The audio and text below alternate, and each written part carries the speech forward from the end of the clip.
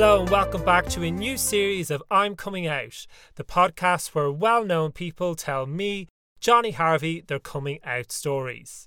And today's guest is a man who started out as a barrister but later became a household name as a TV personality. He is famous for his trademark forthrightness and no-nonsense approach, and despite being on our screens now for only 5 years, he has made an enormous impact in what is a relatively short period of time. It is, of course, Robert Rinder, or otherwise known as Judge Rinder. Robert achieved a first-class honours degree in politics and modern history from the University of Manchester and was called to the bar at the tender age of 21. His TV career which followed has come about entirely by accident. Robert was writing crime drama scripts as a side hustle when a fortuitous meeting with an ITV executive led to him being cast as the judge on the UK version of the hit American series Judge Judy.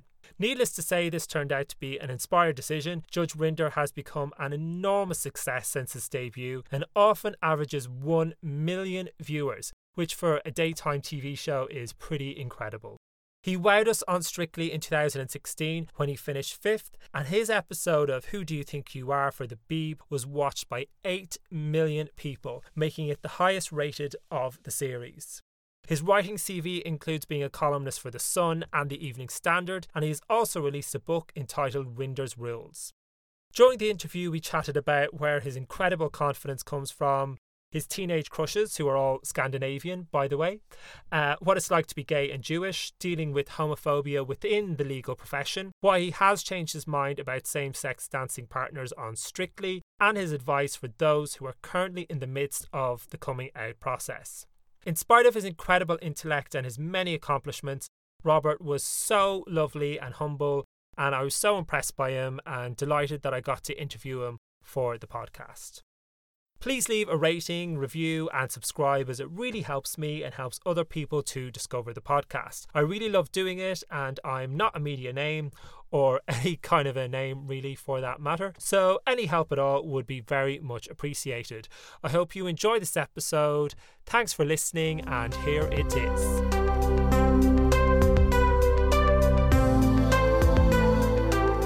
Hello, Robert. Welcome to my podcast and thanks for being here. Thank you for asking me. This is lovely.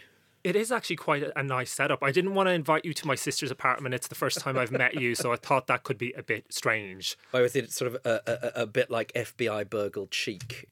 Well, no, just because it's the first time meeting you. It's like, come to my home. You know, what would have been wrong with that? I'd have come, I'm sure. I mean, although this is dead posh, we are in central London. Well, I didn't want to book a recording studio in maybe Edgware, and then it was like a 10-15 minute walk from the tube station, so I thought I need to get somewhere central. So well, now I've I'm in the public eye. I'm like Mariah Carey, puppies and riders.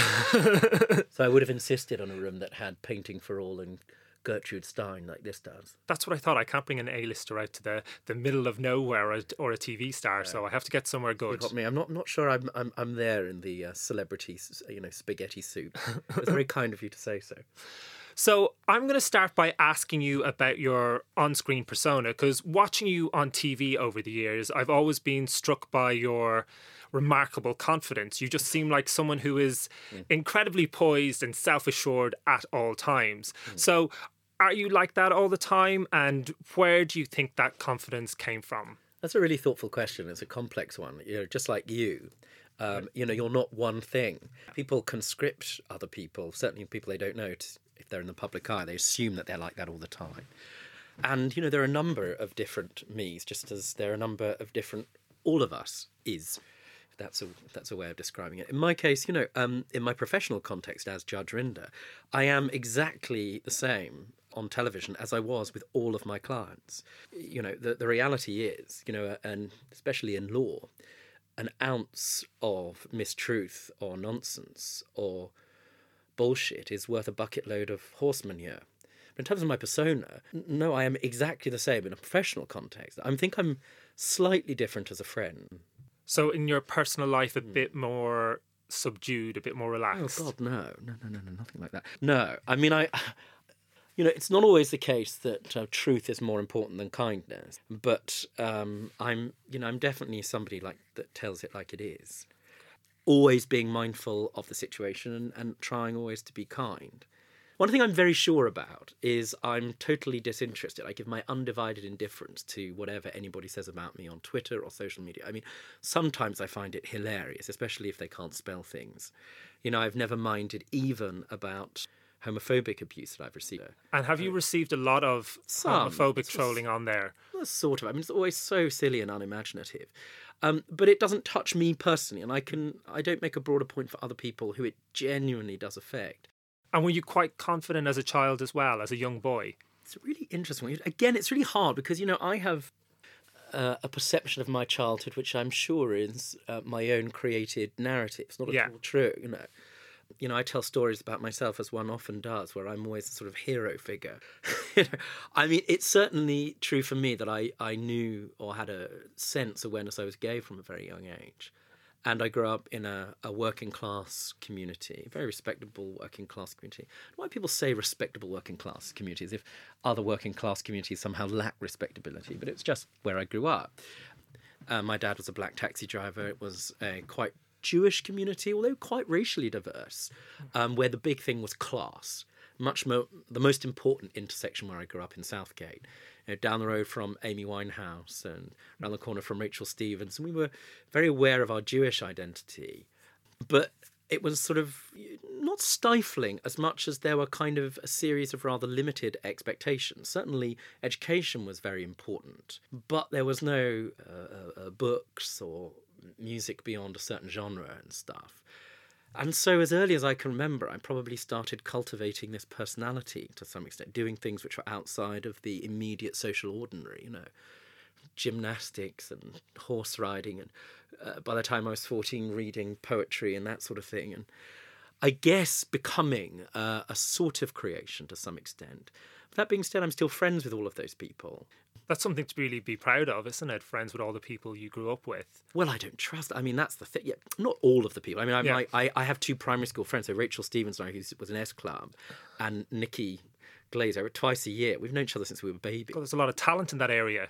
Well, I did something unusual in the water at Southgate. But I was coming up to those friends. We go away twice a year. Yeah. Of course, we know everything about each other. I'm always dubious around people. I think you can tell a lot by what people's immediate milieu are like, what their best friends are like, how they've cultivated good quality, deep relationships. And like I say, it makes me nervous to be, not quite nervous, I think it's always a perhaps dubious indicator of somebody if they don't have friends going back a long way. Okay. If they're able to jettison people as they go through life. Sometimes, of course, that can be necessary for your emotional health.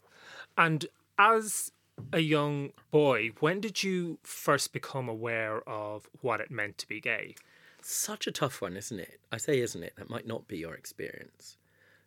There probably might not have been a definitive moment. It was maybe something in the background, or... Well, I've written, obviously a series of moments. So one moment would have been, I think it's 1984 when the Eurovision Song Contest was held. Was it no, it wasn't in Sweden that year, but Herreys came out. Diggiloo Diggiley. It's the best Eurovision song ever. And there they were, these three blonde bombshells of perfection with golden boots. And I definitely remember having a kind of frisson at that moment and realising, or perhaps having an intuitive sense there was something different going on. As early as that, I suspect I was kind of quietly cognizant of feeling something different. And then as I kind of grew up, being partially aware of it, but also, we grew up in a heteronormative world. Yeah. So important. I find that really hard to share with amazing young people now who grow up with certainly their own complexities and in a world of social media, which has, a whole range of challenges for young people. But my lived experience back then, of course, was growing up against a backdrop where to be gay was to be disappeared or for it to be dangerous. So there were no normal interactions. I've written a lot about this, normal sexual interactions. And I use the word normal in an important way. I come to explain it in a second, where, on Grange Hill, on children's telly, even on, mainstream things like on soap operas, a gay kiss would be a matter of national scandal, right? Barry and Colin from EastEnders. Yeah. And in the end, ultimately, they'd be punished in some way, either by some species of incurable disease, or they'd end up, in some form of irrevocable depression. there was a kiss on Dynasty I remember watching and feeling this sort of, as I say, quiet, physical, parasexual frisson of excitement about it. And knowing, of course, there was something that I identified with, but it was never normalised. And you forget about that, what that means, because, even pre-Watershed and soap operas, every facet, every fabric of the ordinary social culture, if you're straight, reflects back at you. Girls and boys holding hands, that sort of thing. So you feel okay about it. It's helpful to frame an identity where you feel normal and okay. And of course, growing up where that didn't exist meant that you were quietly cloaked in a degree of shame. So I think I went into the closet because of that. And also because, I really liked girls, not in any kind of meaningful sexual way. I just enjoyed their company.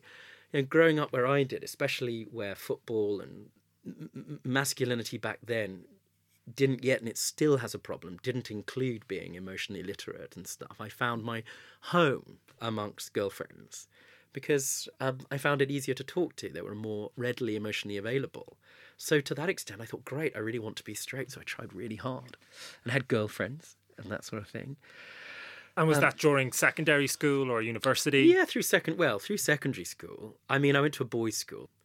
I had a girlfriend sort of in secondary school. I think Blousy Brown to my Bugsy Malone when I was doing acting in school.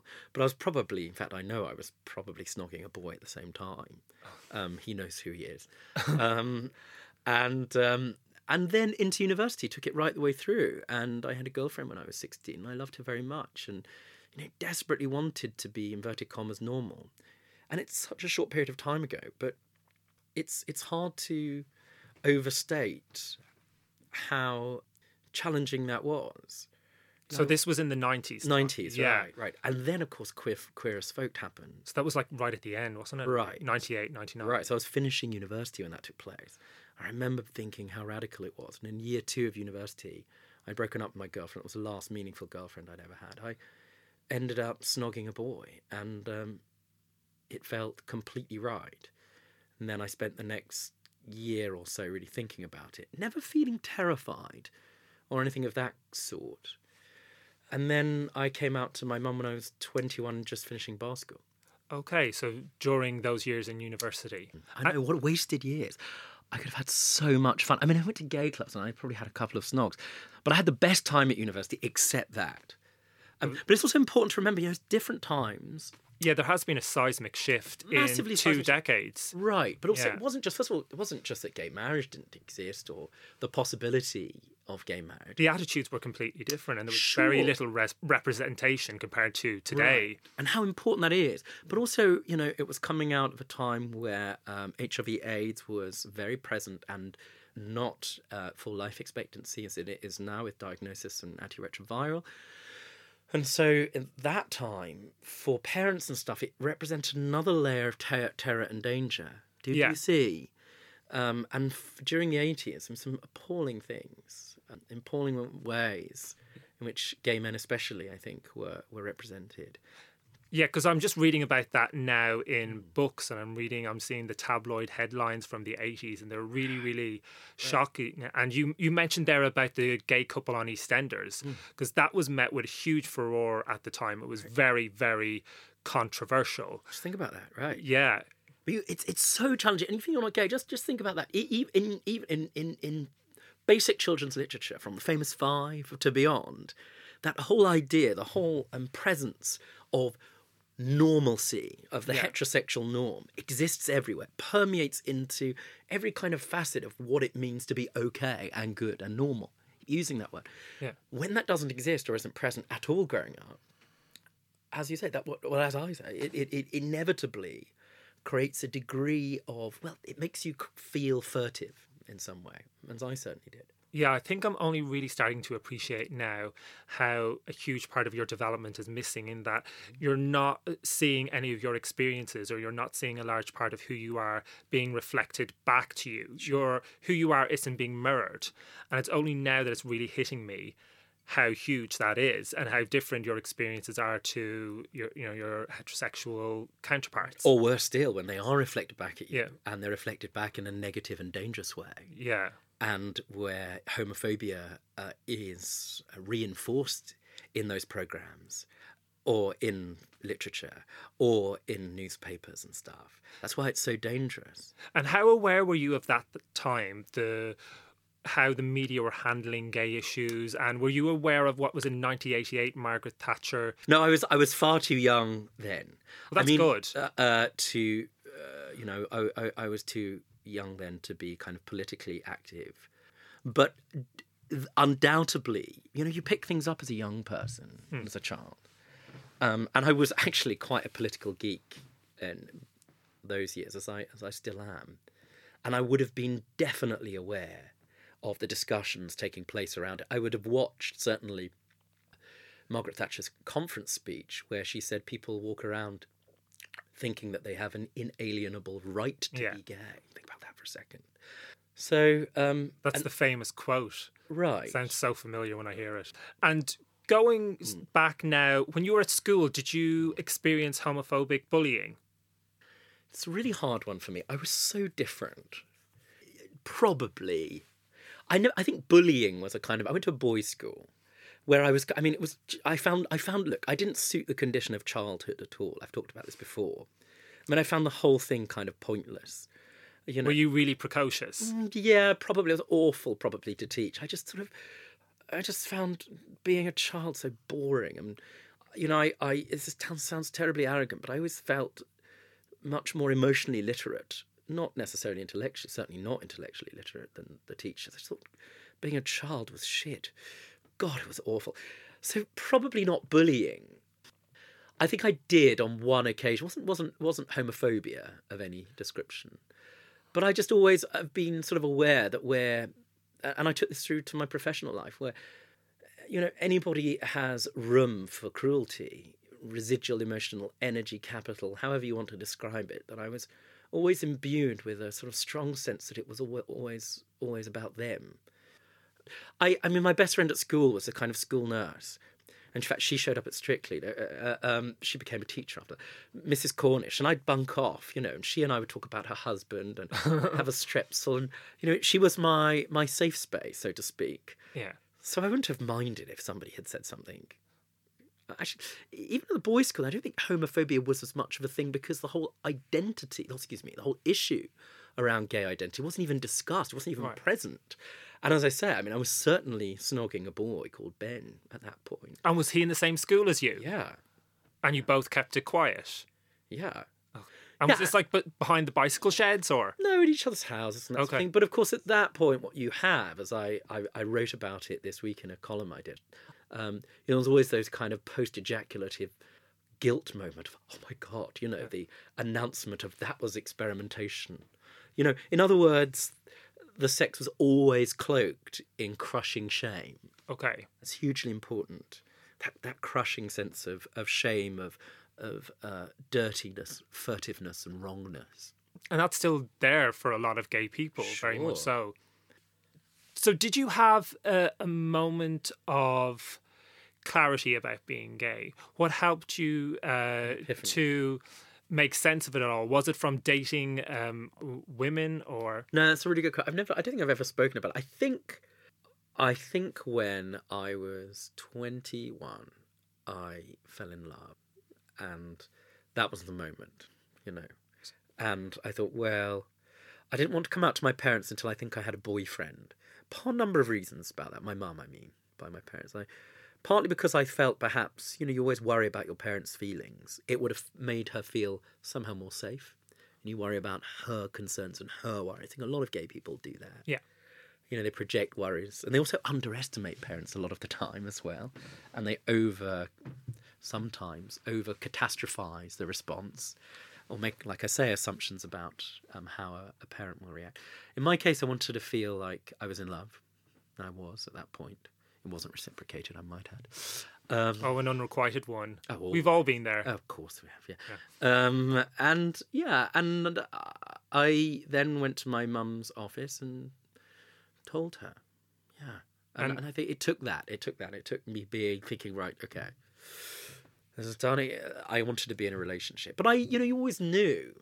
And by the end of it, I felt like I was being dishonest to who I was. It wasn't causing me any particular pain as such. it just felt that if I carried on going down that path, I'd end up making really damaging choices for myself and for other people if I tried to carry off a heterosexual relationship. And your mother responded positively? Yeah, she really did. I mean... Was she surprised? Did she say she knew, or...? Well, no. I mean, look, there's been a number of responses. Yeah. In my mum's case, I mean, she's an extraordinary person, you know, and I think that about her objectively if she wasn't my mum.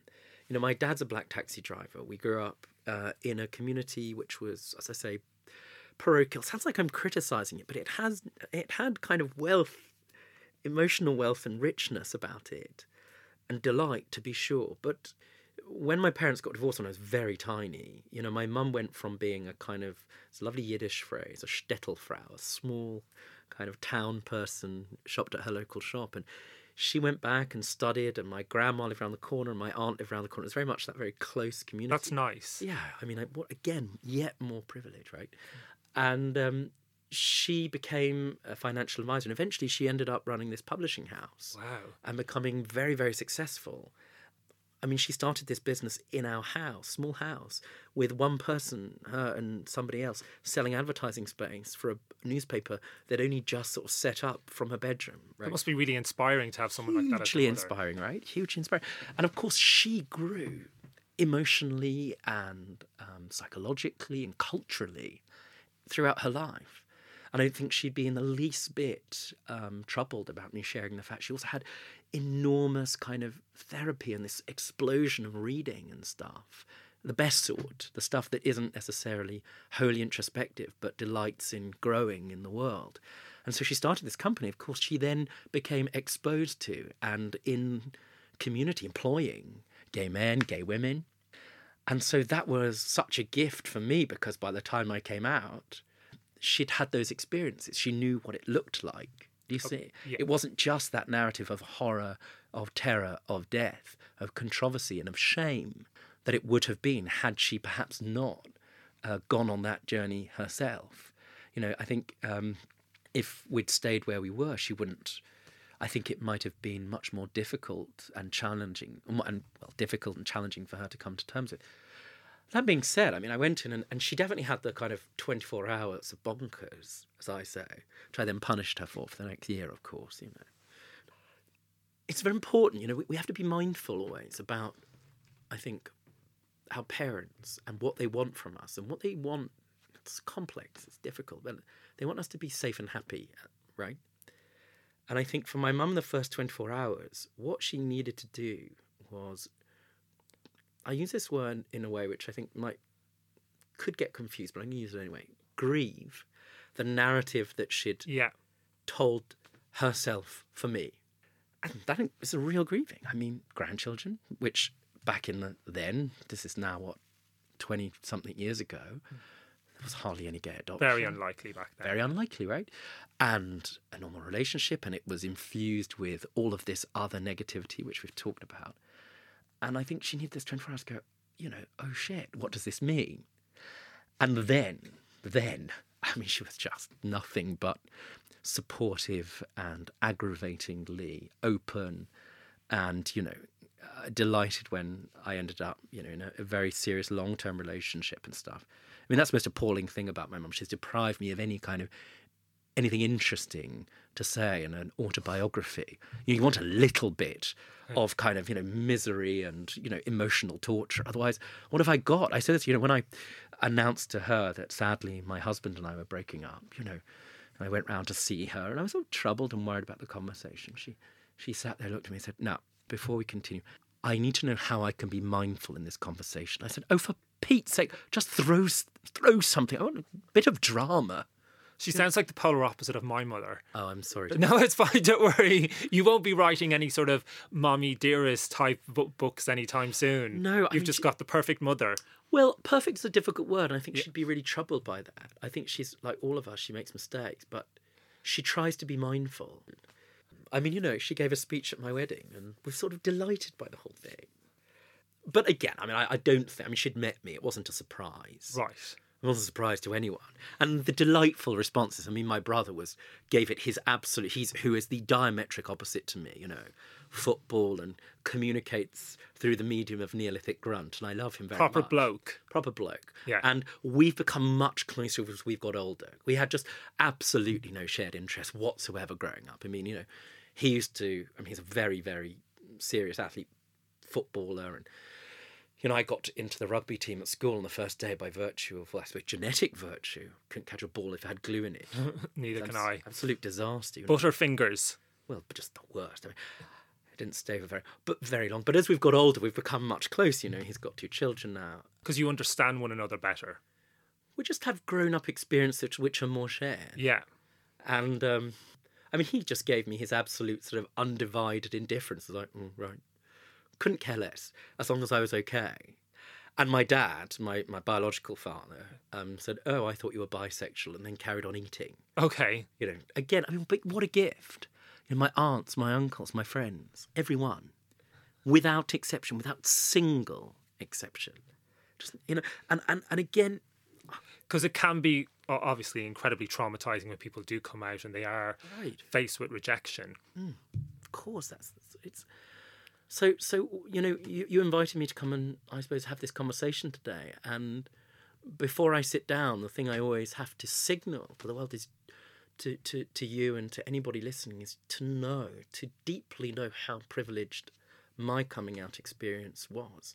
And the more I hear and the more I learn, the more I experience sitting as a judge or going perhaps to the various LGBTQ plus events, just how different my experiences are and were from other people today. There are so many harrowing stories out there. Yeah. Really, really terrifying ones. And so had you come out to any friends before you came out to your family? Or did you do that afterwards? Sort of like a slow process. It wasn't, I mean, I think my flatmates, again, who I'm still really friendly with, would have known because, I was shagging a boy in my bedroom, So they would have been aware, and so they would have known. And then I think I first came out to an aunt. Again, met with sort of delight. And then, obviously I had to then come out to my mum, and I did, and I chose to do that.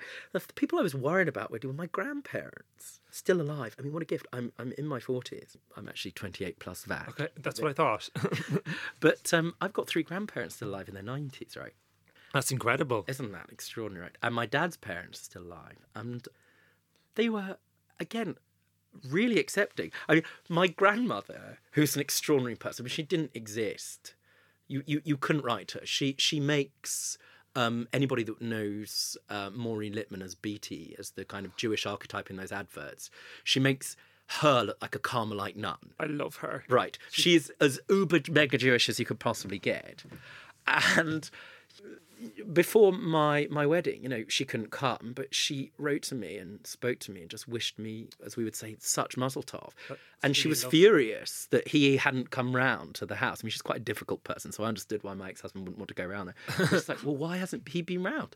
He's my son-in-law too. That's like a really happy ending to your coming out process, isn't it? You've got some really lovely stories to share there, don't you? Sure, and I think it's important for us to share those. I mean, there are...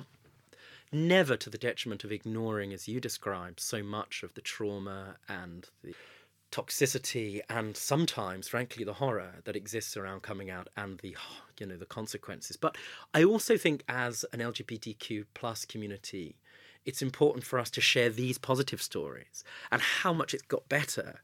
And that's important, especially to young people, to remind young LGBTQ people that there are positive stories out there, that even where you might be rejected by perhaps a family member, there'll be another family member who won't. There's friends and community out there. And whilst you were in the closet during your adolescence, who did you fancy? This is my favourite question, by the way. Wow. Oh, good question. Right. Oh, God, in the closet, who did I fancy? Well, I used to collect Panini football stickers, and my brothers used to collect them because he was a mad football fan, still is. And used to collect them and put them in order of the teams, but I used to put them in order of attractiveness. Oh. Yeah. So I had loads, the swapsies. Okay. So I used to love, age hasn't been kind. Sorry, love, but it hasn't. They used to have a Danish player called Jan Molby. Loved Jan Molby. Who else? I used to love Jeff from Dynasty. Hot. Those are the two that really stick out when I was really little. As I say, Herreys, who was a 1984. I'm going to have to Google these people. And it'd be nice to listen to it in Swedish. It's very important. That was a frisson. I can't think of anyone. Aha, Morgan Hockey. He's still hot. Still got it. A lot of these are Scandinavian men, aren't they? I know, and I wrote a piece about Scandinavian men. I mean, poor darlings. It's one of those things. You have to be very careful about what you purchase in a man, because it's all very fine when they have the sort of bloom of spring and summer, but as the winter sets in, the roof falls off and things can deteriorate. And actually, in Morgan Hoggett's case, he stayed hot, but life hasn't been kind or gravity to poor darlings that were in Herreys in 1984. They don't look as they did back then. Oh, it's 35 years ago now, isn't it? Yes. Yeah. We won't mention that. I can't think of... Who else did I find? So footballers and Scandinavian men then. Yeah, back then. I'm just trying to think of anybody else that was particularly... I mean, I certainly know now who I fancy. But you can answer that as well. Oh, well, I've written about... I mean, I was on the problem is I've got no chat. I've got no small talk, or very little, and if I fancy someone, I have no capacity to do that because of the absence of... Well, because I don't do small talk. I don't know what to say. So I go bonkers. I mean, friends will often pull me away before I speak to somebody on the basis that it is going to be a car crash. I just don't do well. I think I read about this. What, with Andrew Scott? Yes. Oh, yeah, that was a disaster. I mean, I know him. I know my friend... so I'm never impressed by famous people because some of my friends became mega famous. Benedict, I went to university with, is, a superstar and all that stuff. But I was the first person to have a house. So all of these people lived in my basement at some point before they were with dyed hair, before they were the sexiest people in the world, And of course, and I was in National Youth Theatre, so it was people in my orbit. So that they're the most famous people. Irrelevant. When I fancy someone, I become bonkers. Completely tongue-tied. Tongue-tied. Mumble at them. No, not so much. It's more bonkers than that. It's more, it's more sort of emotionally dyspraxic. God, there are countless examples. I mean, in his case, we had a perfectly reasonable chat. We were at the BAFTAs, and the Who Do You Think You Are? I did just won a BAFTA. So I got a selfie. Yeah, it was incredible. We exchanged. I took a photo on his phone, the two of us, and from his phone, I then texted myself going, "Okay, I'll marry you." Okay. And then I wrote back saying, it's a bit too soon. But, a bit of exchanges. And then within 3 seconds, I'd invited him to go to Ouagadougou in Burkina Faso. What is Ouagadougou? It's the capital of Burkina Faso, Central African country. Why? Shows my lack of geographic knowledge. I don't know. I just don't have... I just don't have the chat, Okay. So that's one time you're not really self-assured. I'm dreadful in that situation. I was on a plane, and in the next seat, peace be upon him, was Taron Egerton. I mean... Oh, the Elton John guy. Mate, but yeah, and so much more besides. Heart be still. I was so kind of paralysed in the seat because I thought, I can't go to the loo because what if he sees me staring at him? He'll think I'm weird. I mean, I had this whole kind of crushing internal subconscious nuclear meltdown. And, of course, didn't speak to him or say anything. Yeah, I'm useless if I fancy someone. Which is very rare, but I don't really. The love chemical sense you do lally. Right, exactly so, which is why I never have a conversation with any scaffolder. It won't go well. Oh, a scaffolder? No point having a chat. So anyone who's interested in you, they can just get the building site helmet and all that. High-vis jacket? We're there. So you mentioned earlier you grew up in the Jewish faith. So as most religions are deeply homophobic, no, I know certain parts of the Jewish religion are more accepting than others. They're more liberal. Not just more liberal. I need to correct you. Okay. In Reform Judaism, I mean, I this morning before I came here, I was with the senior rabbi to Reform Judaism, Laura Jana Klausner, and she's performed hundreds, thousands of gay weddings.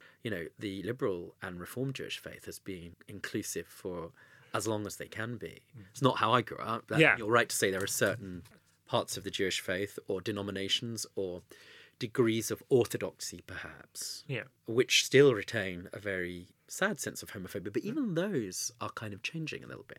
But I certainly grew up, in Orthodox Judaism. My mum is still an Orthodox Jew. And how did that faith impact on your relationship with your sexuality?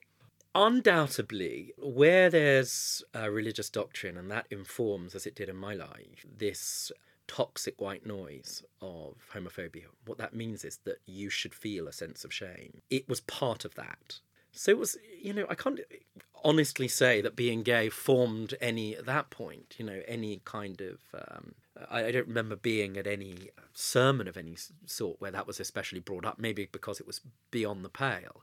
But certainly it was the expected thing that you would go and you would get married to a woman, and all of that formed and was sort of framed in kind of the Orthodox Jewish faith.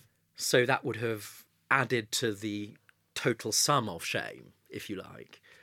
But again, I suspect because of my mum's, I hate this word, but I'm just going to use it, hope that your listeners won't shrug and eye roll. My mum's journey, including her religious journey, has been such that she has kind of grown. And I suppose so has mine. I'm still very proudly Jewish. I'm now a member of Reform Judaism. But my mum is what's called conservative Judaism, or as we call it here, Masorti. And in the Orthodox faith, there are increasing conversations about this, even now. Yesterday, I was at an event, and the rabbi who was the Orthodox rabbi at the synagogue I grew up in came up to me really proudly and said, Rob, last week I did my first non-binary bar mitzvah. I mean, just wow, incredible. Wanted to have a discussion about it. Yeah. No, actually, some of the things he said I thought were he wanted to have a discussion about it. And the thing about Judaism... And I'm, of course, it's so rich and complex, and there are so many different ways of practicing it and denominations and stuff. So I'm speaking about, again, it's really important to anyone hearing this, my lived experience that I am aware of. So United Synagogue, so Orthodox, to the various strands. He said it's very much an ongoing conversation. Yeah. And I suppose to that extent, I have felt and continue to feel that it's more than possible. In fact, it's very possible. In fact, it's delighted in that I can be gay and be Jewish. And in the Reform movement, that's not just celebrated, but they invite you to say what you can bring as opposed to what you can't bring. And I think that's been really important. A few weeks ago, I went to a marriage between a woman who I grew up with, whose parents were much older, and he was the shomer. He was a very important person in this Orthodox Jewish community, and both her parents have died now, and she was marrying her wife, and it was at a registry office. And she reached out to me to come. And sadly, she has end-of-life cancer. So it could have been a really tragic event. And of course, it was a delight. It was a joyous moment when she married her wife. And the strangest thing happened as I looked around, all of these people who had been part of my childhood, Orthodox Jews, every one of them who had been friends with her parents, showed up at the registry office to delight, to celebrate in her marriage to another woman. I mean, that wouldn't have happened 20 or 30 years ago. But for them, we use this word, the derech eretz, the duty and obligation to celebrate her joy was more important than anything doctrinal. It was a really powerful moment, actually. That's lovely to hear. Yeah. Things are changing slowly. Right. They were all there. It was great. And during your time working as a barrister, did you have to come out at work, or did you keep your sexuality hidden? No way. No. I mean, I was, by the time I started, I was a barrister at 21, sort of year ahead, sort of ish at school. It was just never secret. I was 21 and I was. And I never experienced a single, what a gift, an experience from colleagues, any kind of homophobia. And how about clients? Have you ever dealt with any cases? Certainly have. I can tell you about one. I should add, though, at work, because this is actually a really poignant story now. On or around the first few days, actually, I met this very austere barrister. People would part from him in terror as he walked through chambers, and his name is Malcolm Bishop, and he won't mind me sharing that story. Anyway, I found out he was gay. You'd never believe it. And he was with his partner, Anthony, for 52 years. So they were together before things were legal. And he became a kind of mentor of mine, not a protector, just a mentor, and like a de facto dad. And in fact, very sadly, Anthony was killed a few weeks ago. And a few weeks ago, I spoke at Anthony's funeral. But they were together for 52 to hear that. It was awful. So I had that. I had, somebody like him, this incredible role model in the form of Malcolm. Also, I suppose I presented to the world that my sexuality was indifferent as the size of my big toe, or as irrelevant as the size of it. Yes, I've experienced homophobia in different forms. So, I mean, 3 instances. I mean, as a barrister, as you know, as part of your obligation, you're not allowed to reject a case. It's called the cab rank rule, regardless of your political views, right? So I used to represent the National Front from time to time. Really? Yeah, I once showed up for a client who said, "Oh, we're really glad you're here, Rob, because all they do is send me," they use the P word for, all they do is send me yids and queers. No, so I went, oh, you've hey, you know. So you're not allowed, are you able to respond to that, or? Darling, look, here's the thing. Poor darlings. I mean, this family, who undoubtedly were being abused and were entitled to a defence, because if they're not entitled to one, they're coming after you and me next, right? My job and my delight, informed by my grandfather, who was a Holocaust survivor, right, was to stand between the individual and the state. But here's the thing, and I suppose it's what gifted me the capacity to be okay in public life as I am now, was that, you know, poor darlings, these were not happy humans. You know, anybody that's got residual capital at the end of the day, you know, emotional currency to spend on hate, just imagine that, sitting down and writing something unpleasant about somebody you don't know, is not a happy human. You are going to be sitting up all night wearing a muumuu and chain-smoking parliaments. And every person that's espoused hate, I mean real hate, that I've ever come across, had to represent, never delighted in the world. They were consumed, eaten up, corroded by their own misery. And that's always been my experience of them. So certainly I experienced that sort of homophobia, but otherwise not really. And I used to represent, you know, gang members, sort of, I think, very heterosexual gang members. In fact, Malcolm and I did a case together representing a very well-known gang, both of us, of course, gay. I mean, the client couldn't care less. He was very funny. There were moments when I would perhaps check in my campness, you know, when I'm seeing a very serious gangster and I'd be drinking my coffee and thinking, oh, pinky down, Robert. But other than that, not at all. I am as I am, you know. You've got a great philosophy on dealing with homophobia, don't you, or Maybe. difficult people? Well, I suppose I'm going to give you another example. In that respect, it's kind of you to say, I can forgive a great deal. I can forgive where somebody hasn't had the chance, the opportunity, the knowledge, the teaching, the learning, the hearing of meeting somebody from the LGBTQ plus community. All I ask of people is to hear and to give me that opportunity. So I did a case surrounded by police officers who had never met somebody like me, right? I mean, you could feel them looking for a corner in the room. I mean, frankly, if the world were flooded with piss, that'd be the last, you know, person I'd shag. But they did, you know, for them, it represented something frightening, a challenge to their masculinity. They'd never met a gay person. They'd certainly never ostensibly been under the auspices of one who had, as I did in the case I'm referring to, very considerable, serious, complex authority. And they spent a lot of the time in the early days trying to get me sacked. Yeah, poor darlings. And then I said, fine, okay, let's see how many of them are prepared to come with me. Let me give them a month to show them what I could do. Never pander, never excuse, never apologise, Right.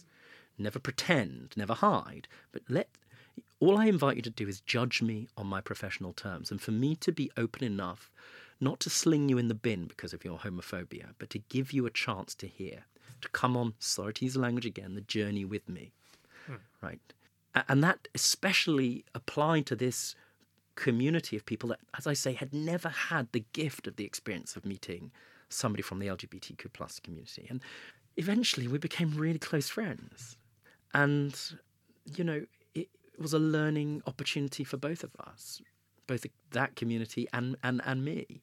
And some of them were at my wedding, and, you know, we've stayed friends nowadays, and, you know, they're much more, they're changed. Yeah. Because of it. I think very often now it's very easy to be very angry, I understand why, and shouty, but never to look at the person who's espousing the homophobia, the hate, the transphobia. Now, where there's violence involved or threat, that's inexcusable. It's a criminal offence. We can deal with that. But sometimes where people are questioning or they hold on to various forms of homophobia, we always need to be mindful at first. Certainly I am. Where's that coming from? Have they had the chance to meet somebody who's gay? Do they know what they're talking about? Are they prepared to hear and to listen? And I suppose, in my professional career, I've always, in that particular instance, got the gift of them coming along with me. I used to laugh about it in there. Also, not being too serious. Maya Angelou, hero of mine. Yeah. She said you can't have any of the virtues. You can't practice any of the virtues consistently without courage. Now, of course, being courageous means being true to some extent. And of course you have to be kind of courageous about it. But she also says you have to be light and you have to laugh sometimes. And I think a lot of the time when we hear homophobia, because it's a core feature of our identity, it sits in the cortex of our brain that is our identity, it's our safety. Our immediate response is to want to aggressively defend ourselves. Yeah. And perhaps in many instances to feel angry and unsafe. Sometimes the responses go, it might to laugh at, oh, you poor darling. You don't mean that at all. It's just the instinctive reaction, isn't it, to be really defensive? Of course. And we should be sometimes. And I think very often the best answers to homophobia don't exist in logic, because where people are truly homophobic or transphobic, I think a lot of the time you're never going to win an argument through the power of logic, through numbers, through, that's never going to persuade. Because again, that homophobia very often sits in the core feature of their identity, be it a religious one or some other thing. So deeply entrenched. So deeply entrenched, exactly so. It's in the same part of us that's gay. So whenever I'm advocating or trying to persuade them that perhaps their view is problematic or wrong or even dangerous, a useful story, a useful example, a persuasive narrative is, I think, the most helpful remedy. When people talk to me about trans issues and their questioning of it, and about perhaps violence towards members of the trans community, I remember being at the Pride Awards, and a young trans woman got up and spoke, and she said, on one day I received 7 threats of violence coming to an event. It was today on the train, and this is what they were. And you can share that story with somebody. It's really persuasive, especially if they have their own families and stuff. Yeah, the trans community are going through an especially tough time. Sure. As they always have. Not a neat segue now. We're going to move from homophobia and transphobia. Yeah. And I want to ask you about Strictly a few years back. Yeah. Super fun. Yes, you came 5th on it. You did really well, didn't you? Quarterfinals. I know, what can I tell you? So you got to Blackpool. I got to. Well, I always say this. I think the only porky I've ever told. Nobody has ever conscripted me into saying anything I didn't want to on television. Or ever, except that one time, the first day of Strictly, I found myself in in the glittery glare of the camera, surrounded by all of this stuff, and I found myself looking down the lens of the camera. I don't know why. I was repeating things were saying to me. I said, my whole life, all I've ever wanted to do is to get to Blackpool. I said, oh my God, it's obviously bollocks, isn't it? But yeah, it was great. Free dancing lessons, what a delight. Yeah, because they could be quite pricey. And right. Did you get to go on tour afterwards as well? Well, no, I did 2 days because I had to work. Okay. But I did Manchester Evening News Arena. So I know. Like 15,000, 20,000 people. Right, it was great. There was no downside. Sorry to get political, but again, what a learning opportunity that was. I've written about this, but I don't think I've really talked about it. One thing I was very aware of on Strictly, or I had an epiphany moment, was how gendered the experience of being in the public eye was and is. It was a really important learning. Actually. So in terms of the dance partners? A lot, right? It changed, I think, in the year or a couple of years afterwards a little bit with the Sean Walsh scandal. But here's the thing. I was a man. I was allowed. Honestly, I had sharp training, and sometimes I'd go downstairs to Tesco's because I'd forget my kit and buy pyjama bottoms to dance in. Nobody commented ever on what I was wearing. There was no speculation about me having an affair with my dance partner. Well, obvs. People gave me full permission to delight in this joy of learning to dance. And I was having this experience alongside women whose lives were being completely, scrutinised within an inch of what's tolerable, for what they wore, for a look that they may have had with a partner that they weren't sexually interested in at all, for their breasts. They were sexualised in a way, totally different. Whereas the blokes. Yeah. Just go delight in The yourself. scrutiny women are under in the media is unreal. Hugely important. It's a massively important intersection for me. It's true now on Twitter. I can put something vaguely political, always with a small p. And I'm met by and large with kind of enthusiastic support, reinforcement sometimes. The same tweet, to be sure, somebody else, especially if it's, the same tweet from a woman, is so likely to be met with misogyny and with violence. It's really important, and I'm really mindful of that. That being said, Strictly was great. Had the best time. I mean, the best time. And how do you feel No about... downside. It looked like you had a great time. It's great. And how do you feel now about the same-sex couples on the show? So I changed on this, it was really...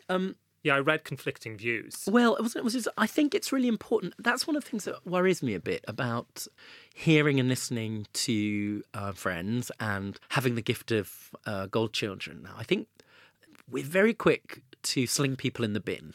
I keep using that word. They'll espouse a view or experiment with an idea. It doesn't mean it sits in their identity, but it might feel wrong to you or even homophobic, and you don't agree with it. And so there's a kind of, it's met with not a degree of kindness or thought or hearing, but, almost a sort of pseudo-violence. You don't have a right to that view, or it's wrong, so therefore let's just chuck you away a bit. Whereas we need to always give people the oxygen and opportunity to learn, to hear and to grow. That's a right. It's really important.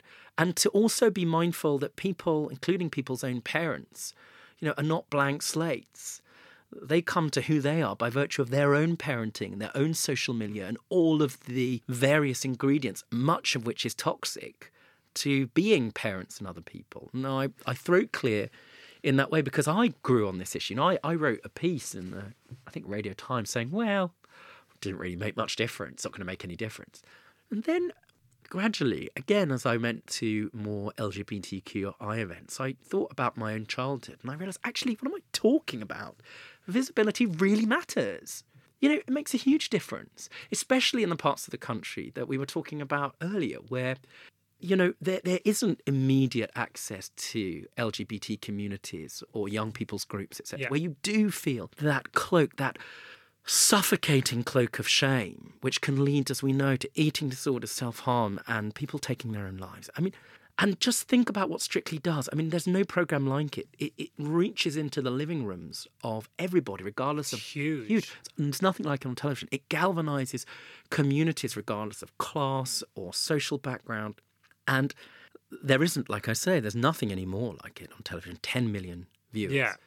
So the visibility of two men or two women dancing with one another, that being delighted in, supported in somebody's living room, I think really does matter. I think it really does matter. Especially is because the other thing about Strictly, which is enormously powerful, is it's the one programme, the one event in the year where you can feel the British public conspiring joyously together to want people to do well. Do you know what I mean? Yeah. And now, one thing I would say about it, I've offered to do a tango with Anton de Beck or preferably Gorka, but what can I tell you? I would hope that when they do have the first same-sex couple, there's one this year, as you know, on Dancing with Ice with H from Steps. Oh, there is. Yeah.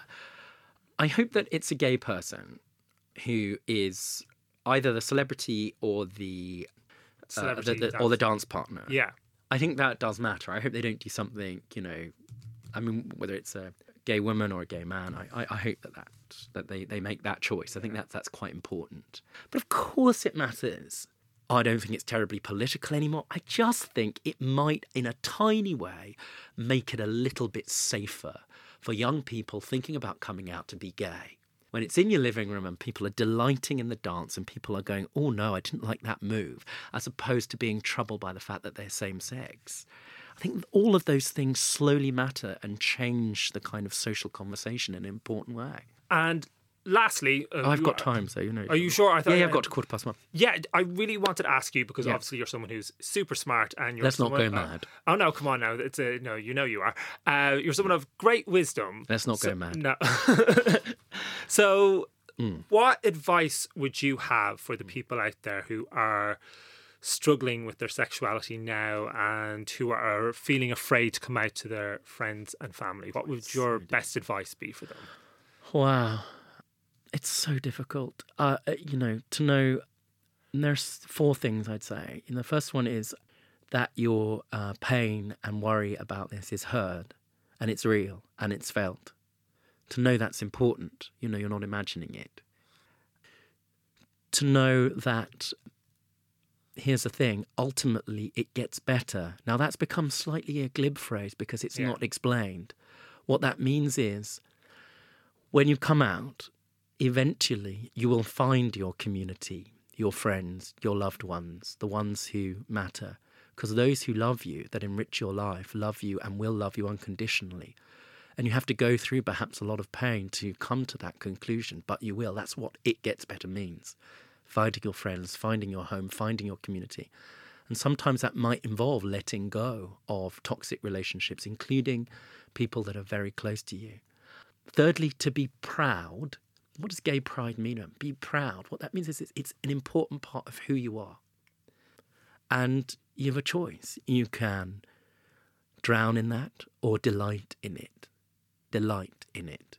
Thirdly. And fourthly, to remember that life is a long marathon and not a 100-metre sprint. And when you're young, when you're young, days, everything feels like it's going to be forever. That's the thing, as I hear and learn from young people all the time, everything feels like it's going to be permanent.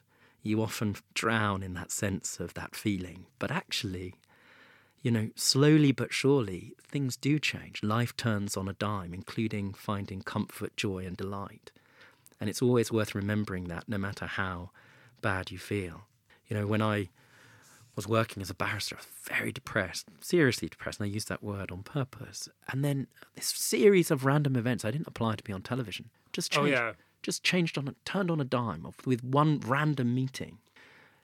Never feel, try to not feel bogged down in a false sense of permanence. It might feel awful now. You might meet, including people who purportedly love you, cruelty and unkindness. But they may grow. You need to give them the opportunity to grow. And life does change. And as long as you're prepared to let it, it can and will get better. That's great. It would have been incredible if I'd heard that when I was younger. That would have meant so much. And sadly, those who are going to reject you, just like people who are bullies or who have, as I said earlier, any residual energy for cruelty and unkindness, please remember and know. You can, even if you want, be smug in the knowledge, the truth that it is always, always about them, never about you. That's such great advice. I'm going to tattoo on that on my brain instead of my instinctive reaction and wanting to be defensive. Robert, thank you so much for your time today. It really was such a pleasure meeting you and chatting with you for the last hour or so. It's been a pleasure.